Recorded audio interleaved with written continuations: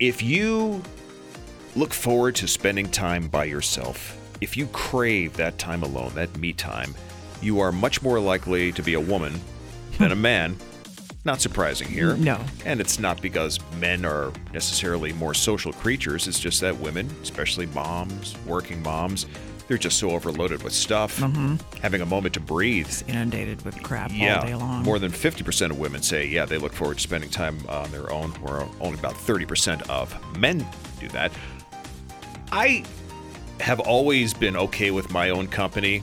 Same. Kind of an introvert, and it's never really bothered me to spend time alone. Used to live on my own for 4 years, and never got bored or lonely or anything. I like it. I prefer it. People are always going, but you were in the radio. You're in the public eye. And da, da, da. Yeah, but this is how we recharge being an introvert and being alone.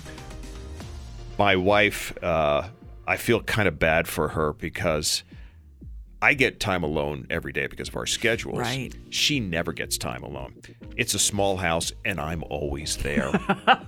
Can you just take the dog for a walk for an hour so I can get a nap in? As delightful as I am, that's got to wear on your nerves after a while when you don't even have a moment where it's just you in the house. It happens only occasionally for her.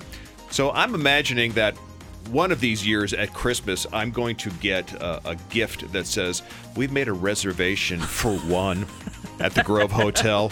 Enjoy your weekend." Enjoy it. It'll be the best gift for both of us.